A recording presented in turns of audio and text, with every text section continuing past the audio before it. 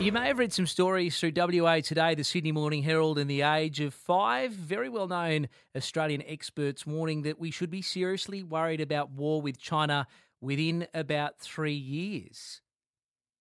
It's imperative that the Australian government has an honest conversation with the Australian people about the risk that we are facing. Now, these sorts of accounts and accusations, they can really hit the alarm bell. And I think, if anything, they make Australians very anxious and very worried, thinking we're about to head down the path to war. I want to get the take of John Blaxland, Head of International Security and Intelligence Studies at the Australian National University. Good afternoon. Good afternoon, Ollie. Good to be with you. Nice to have you on the program, Professor. Do you think we're going to be at war with China in 3 years?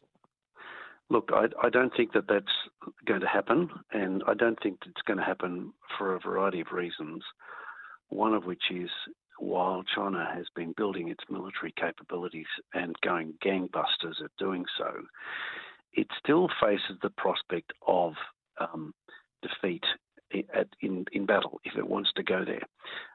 It's not the United States with a benign country to the north and south and an ocean on either side and the Mississippi River Delta in the middle. It's a much more vulnerable country. It's got 14 neighbours. Most of its trade goes through the Malacca Strait, the Indo-Pacific's jugular vein, if you like. It is acutely mindful of its vulnerability and on its dependence on trade, a lot of which likely would be disrupted if it goes to war. But in addition, what would it take for them to capture Taiwan? Well, they'd probably initially have to knock out America in its facilities in South Korea, Japan, Guam, Australia, Hawaii, etc. So you're really talking World War III. So no one's seriously contemplating doing that. And what they are trying to do is persuade, cajole, bribe, influence, intimidate, and convince Taiwan to just give up the game, give up, and collapse into mainland China as part of the People's Republic of China. The problem is, of course, they haven't done a very good job of persuading the Taiwanese, in part because of the way they treated the people in Hong Kong. They're supposed to have this one country, two systems. And only 25 years into that 50-year period, they just stomp on the people of Hong Kong and cancel it out.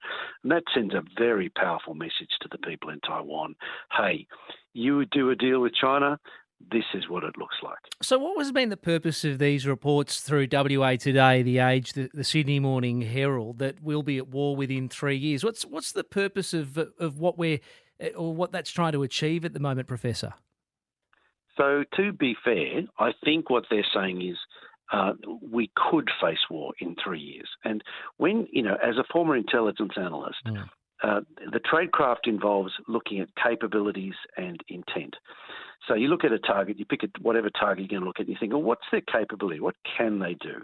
And what we've seen, and this has been quite a lot of pundits have now been observing this, that by 2026, 2027, their capability will be such that they could actually attack, invade, and possibly succeed. That's the thing. Now, intention is a very different part of the equation, and that can change on a dime.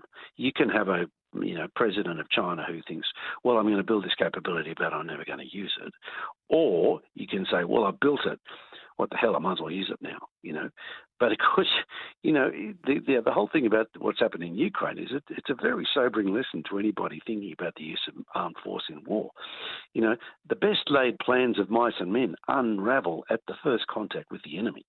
And if Vladimir Putin's experience in Ukraine teaches us anything, it teaches us that. So for people in Beijing contemplating, well, aren't we good now? We're so muscular. We're now bigger and better and stronger than the United States. We can take on Taiwan. They should remember something that is really sobering. Last year I happened to go to Normandy to visit the battlefields of World War II. And I looked across from the Normandy beaches and you could just make out the cliffs of Dover, right? And that was a near-run thing. And it was a near-run thing with very good intelligence, great deception operations, and only a quarter of the distance between mainland China and Taiwan. So I'm just thinking, the idea that you can pull this off and pull it off easily, it's got knobs on it. It really does. Yeah, well, it's just good to put a bit of context around it, because I think those sorts of headlines start to create a little bit of unnecessary fear and panic in Australia at the moment. Thinking, hold on a moment, this is aggressive. This is aggressive talk. Is it about making sure that our defence forces are equipped properly, Professor? What are they going to do to harm us? Well, this is the thing. I'm actually not buying the scenario that says they're going to bomb Darwin and bomb Alice Springs and bomb everything else. I just don't see that as the way that China will operate.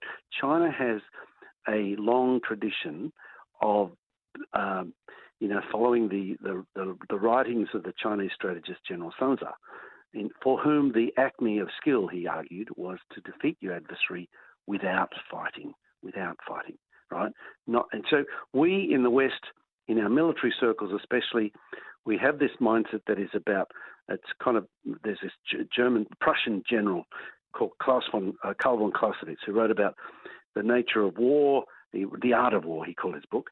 And in it, he talked about climactic battles and about centers of gravity and about defeating your adversary, your enemy. We have kind of extracted from that a sense of battle as being the main thing. So we talk about war, and it's about missiles. It's about what's happening in Ukraine. What the Chinese are doing, though, is playing a completely different game. We think about, for us, it's a cross between rugby and chess. Mm. For them, it's more a game of Go. Now, Go is a bit like the game of Othello, if you've ever played the board game Othello.